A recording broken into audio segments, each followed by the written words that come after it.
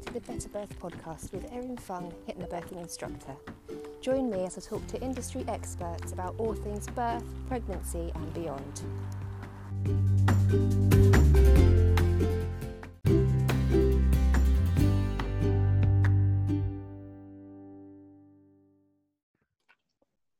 Okay, we're recording.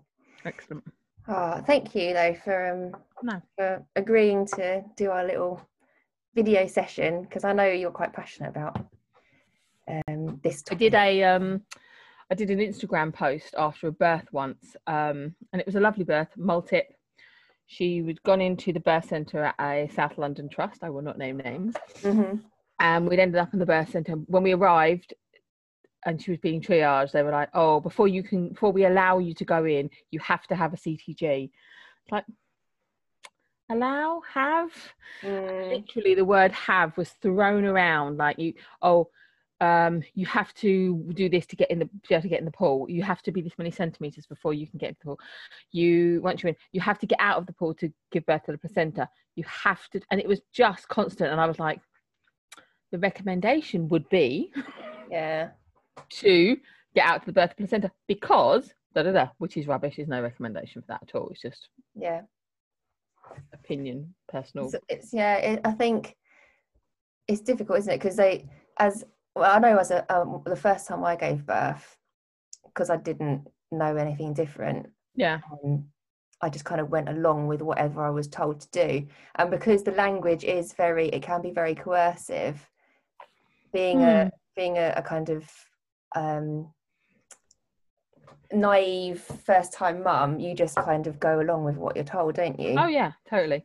And you make the presumption that what you're being told is the right option, the only option. And it's really interesting having been on both sides now, and thinking about it more. And I think we're not presented properly with language. It's always things are always presented, and the language that's used is not necessarily coercive, but basically this decision has been made and this is what will happen, as opposed to this is your situation, these are the factors that we are considering, this is the recommendation based on those factors, however the options you have are. So it's not presented, it's presented more in a way as like it's a done deal, as opposed to a conversation that should be happening between two people to get the best for both. I think that's the thing that drives me insane, and I'm guilty of it myself. Every now and again I'll say, "Oh, and so what we do is we'll give you," and it's like, why am I giving you anything? This is your birth. Okay, my suggestion is in 2 hours it would be advisable to, and I do catch myself still saying it because, and I think we do, and we do it with our kids as well. It's not just it's a difficult habit to break, isn't it? But I think I think that the difference is that you're conscious of it and you consciously try to change that. And we will get it wrong. And it's a bit like you say within hypnobirthing, some of the times I remember working on the wards, or in labour ward, and we're coming hypnobirthing, and there's the buzzwords that you try and avoid, but because you're mentally, you're the language that's written on the notes is how many contractions in 10. So for you're thinking contraction as opposed to surge, and so you often find yourself, midwives will often find themselves, and they catch themselves with surge. They go, "Your contract surge," or they'll say, "How's the pressure or the intensity for you?" It's thinking about it, and a good midwife will consider how they present things. So I mean, what kind of things could a birthing person kind of do to kind of combat that, because it's not something that they really have control over, is it? No, and it's difficult, but I think how birthing people can do to change that language is to parrot back almost. So if someone says to you, "Oh, how was your baby delivered?" and you can say, "My baby was birthed by cesarean section," or "I had an assisted birth," because again, down to language. If you're having, someone saying delivery, it suggests that you are not part of that, and it takes the power away from women. But if a birthing person, which is hard to say and it's hard to do, Or if they say, oh, so what we'll do is we'll allow you 2 hours to push. And then you can say, okay, so I understand from what you've said your recommendation is, and again, that's not going to come from the birthing person, it's likely to come from their support, their partner. And they can say, okay, so what I've heard you recommend is that after 2 hours it would be your advice that we do this. And I think that's the sort of way of challenging the language that's used without creating confrontation. And nobody's using it because they're trying to, it's not a purposeful thing. And again, you know, saying, oh, you have to have a CTG now. You say, well, why do you recommend I have a CTG? Or why do you recommend I'm being induced, or any other things? It's kind of how you flip the language back around. I think that's one of the tips that I put in my live today, was saying that, you know, asking questions is a really, really good method of kind of gaining some not authority, but kind of making yourself heard in the birth room.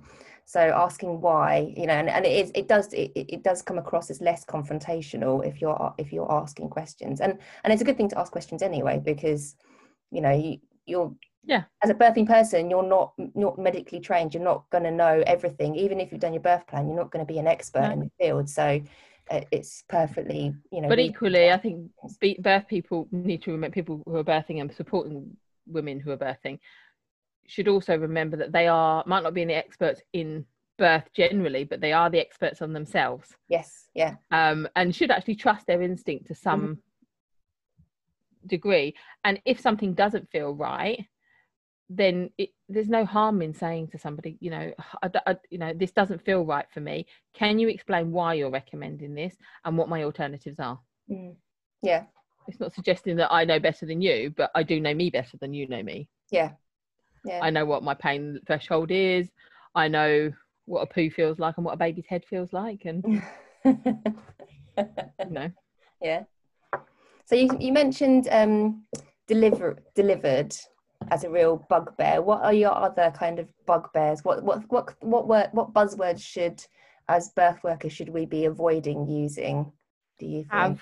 You have to do this. What's the other one? I'm just going to, as if it's marginalizing what's about to happen, and or it assumes consent. Absolutely. But and it's also the kind of thing, it's saying, oh, it's not a big deal, you know, I'm just pop into the shops. It doesn't seem like a big deal. But if I said to my husband, I'm just pop into the shops, and then went to Blue Water, different story. And so same thing for birth work. I'm just going to examine you.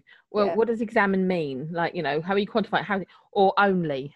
Again, thinking about how, like, one of the big things I hear is when women saying, oh, what about if you tell me if I'm only 2 centimeters? I said, I'll never tell you you're only 2 centimeters. I will say, this is amazing. Your cervix has dilated to 2 centimeters, which means that it's gone through and it's moved, it's forward, it's, you know, we can talk about all the other positive things. Dilatation isn't it's a good thing to have happen, but it's not the be all and end all. And we know that dilatation can change quickly. It's to do with where the cervix is positioned, how thick, how thin it is, what other information, where the baby's head is in relation to that. So it's again, when someone says, oh, you've only got to 2 centimeters, darling, you're like, again, disempowering. But if someone says to you, this is amazing, your cervix is really thin, it's, you know, almost completely gone down, it's come right the way forward from being really posterior, it suggests that your body's done a lot of work already, and now you've managed to get to 2 centimeters, which is awesome. Let's keep going. You've done the hard. Have a massive effect on somebody's, you know, mentality and the progression of their labour, depending on how, you know, how positive they feel. So those little words are probably and allow. It's funny because obviously I'm on discussion forums and things, and I see a lot of, and not just birth, but, you know, generally in like mum groups and things. And you see a lot of people after they've given birth, you know, recounting their birth stories, and I was not allowed a a vaginal birth because I've had a C-section, or I was not allowed to get into the water because my BMI was XYZ. You know, you see a lot of I was not allowed. And again, I think sometimes I think it comes from the kind of healthcare professionals, but I think sometimes it comes from women themselves a little bit, because it's a way of kind of going, that's fine, I was not allowed to do that, so that was okay, and that, again, that's all right. Often when I hear with women as well, it's like, oh, I couldn't breastfeed, or I couldn't do that. And for me, I think there are very few women that can't do it because of certain medical issues, but the majority, it's not they couldn't do it, is they weren't supported well enough to do it. And that's a big difference. It's like, you know, I say I can't ski, but that's because I was never supported on a ski slope, and when I went down, I knocked a few children over and fell over on my butt, and I didn't like it, and I didn't do it again. So I'll tell you, I can't ski. It doesn't mean that I can't learn at some point. It's just I didn't have the right support. And I think the same for breastfeeding and things like that as well. One of the other things that really annoys me about language is when healthcare professionals give conflicting advice. And again, it doesn't mean that the first advice was wrong or the second advice piece is wrong. It might just be that the situation has adapted and changed. So the advice has to adapt and change to be different to that. But it's like, you know, for example, hats on. You'll go in to postnatal wards and some babies will have hats on, and one midwife will come in, or healthcare assistant or student midwife, or and they go, oh no, you can't put your hat on the baby, you can't do that, we have to take it off. And then the next one midwife come in, oh no, your baby's too cold, you have to put it on. And these poor women are like, I have no idea what's going on, because and then they feel like they're being told off when someone else has told them to do, and there's no conversation there. So I think, again, not so much empowering language, but also what you say can sometimes really affect how a woman feels about herself, especially when she's a new mum. You know, I had a client in a hospital who was she pressed the buzzer for some help because she'd had quite a big blood loss and she couldn't move as well. She had a catheter and a blood bag and all sorts, and she'd lost a huge amount of blood. So she buzzed to ask somebody to help her change a nappy, and came in and someone said to her, well, you're gonna have to learn to do that yourself. And it's like, that's absolutely right, she will have to learn to do it herself, but right now she's in your care. And I don't think the midwife who came in and said that probably was thinking, oh, I'm just gonna, you know, I feel like really making this mum feel bad about herself. But it was a careless use of language, or thoughtless, like, you know, oh, well, you know, you can, I think she was probably trying to say, look, you can do this, you're fine, like, you've got this. But how you say it really, really can make someone feel that they are a crappy mum. So yeah, definitely. So it's having having an awareness of how you phrase something, isn't it? Not just what you're saying, but how you're saying it.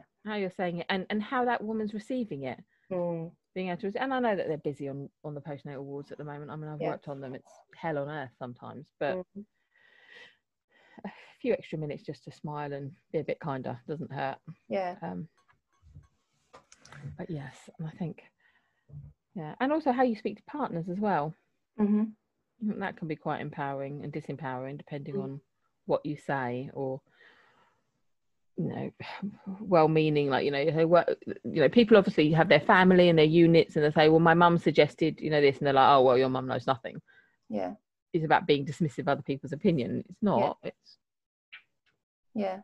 just different. But yes, they are my pet peeves. But I do think if women can, it's difficult to say, but what I'd like is for healthcare professionals to be retrained a little bit, or even just to listen to how words, like, to do some sort of training and listening to women's experiences and how they're spoken to, because I'm pretty sure most of them don't mean to do it. There's no malice behind it. I don't. Well, every midwife that trained to be a midwife did it because they want to help women, didn't they? So it's not like it's an intentional, intentional thing. I think, you're right. It's just a case of educating, you know, how the impact of language on the birthing person.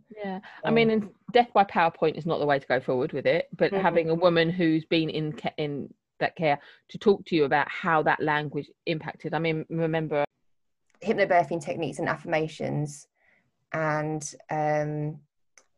parallels with sports people, and how it's kind of widely accepted that sports people use positive affirmations, and they psych themselves up before games and things all the time. And like, I've used Muhammad Ali as an example, because he said that he was greatest even before he was the greatest. Discussing why it's kind of acceptable to think that positive affirmations work in sports, but then when we talk about birth, people kind of think it's all wishy-washy. Yeah, they laugh and they kind of go. Yeah, exactly.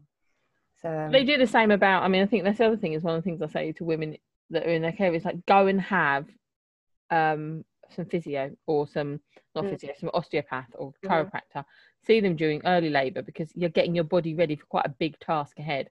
And if you were running a marathon, you wouldn't think twice to go and see a sports masseuse or something like that. And the same as in labour and birth. It's like, get your body in the best condition possible. Yes, I know that we're designed to give birth, but we also, what we aren't designed to do is sit on our asses and watch telly all day. So exactly. I've just sent you a link. Thank you. It's the same as like, squatting. We should be able to squat, and squat's a really good position for labouring, but because we all wear I used to wear high heels before I had kids. Most Western women particularly can't squat effectively, because we can't get our heels on the floor because our calf muscles are all shortened from wearing heels. So it's same thing, isn't it? It's modern day life kind of affects your posture and your muscles and everything, doesn't it? So completely, definitely. And carrying a large handbag around, or a small child on your hip, affects it all as well. You've got so much, and we all had teenage. Well, I didn't have teenage stuff in uni. I was an old lady when I went to uni. But anyway, but when you're younger and you go to uni, or you go out to parties and you do something stupid, or you fall downstairs, or you fall off a table because you were dancing on it. 3 a.m, that can impact how little nudge on your pelvis, which can then affect how it moves, and that can then affect how the baby gets down and around. And you don't think about falling off a horse when you were 16, but anyway, we digress. It's funny though, because obviously I trained as a hypnobirthing instructor after I had my last baby, and the amount of stuff that I've learned now, that I'm like, God, I wish I had have known all this stuff first time round, never mind second or third time round. But it's too late now. I'm not having any more kids. Totally. No, I was the same. I was like, why did I not know any of this stuff? And the thing was, when I had my first baby, I read a lot, but I didn't. And I'd even looked at getting a doula. It was really interesting. I looked at having a doula, and I was just like, I can't justify the expense. Yeah. And I'm like, things could have been so different had I done that.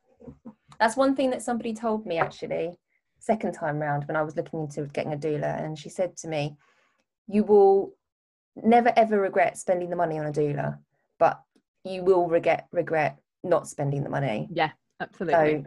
So it's just, if there's one thing that you could you're going to splurge money on, is to get a doula, because it's such money well spent. And again, if I'd known about independent midwives back then, I probably would have blown my budget on that. So it's one of those things that I think, sometimes you spend money and you think on stuff and you think, oh, that was a waste. But other times I think you're better to regret doing it than not doing it and regret not doing it. If that makes sense. Yeah, especially when so many of us spend like £600,000. This I never have, by the way, because I buy secondhand. But lots of people spend £600,000 on a buggy, and like that's just mind-blowing that you would. Or even more. I mean, how much would you spend on a holiday? 2 weeks on a holiday? Yeah, exactly. Well, God, especially now there's 5 of us. Yeah. You're never going on holiday again. No, I'm not. That's it. Go down to Cornwall or something in the car.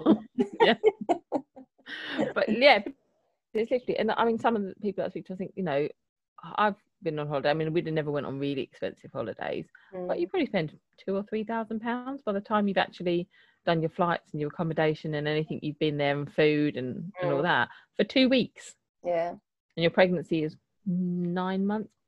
And the effects of your pregnancy can last a lifetime. Forever. So yeah. And I mean, and any woman that's given birth will be able to tell you so much about her birth. Yeah, you don't forget. No, not at all. But yes. So use the right language, people. Okay, thank you so much. No, you're welcome. The Better Birth podcast and all of its content is for educational and informational purposes only. You should consult your midwife or your doctor for anything in relation to your own pregnancy and birth. The opinions and the views of the guests on the Better Birth podcast are their own opinions and do not necessarily reflect the opinions of Better Birth or Erin Fung.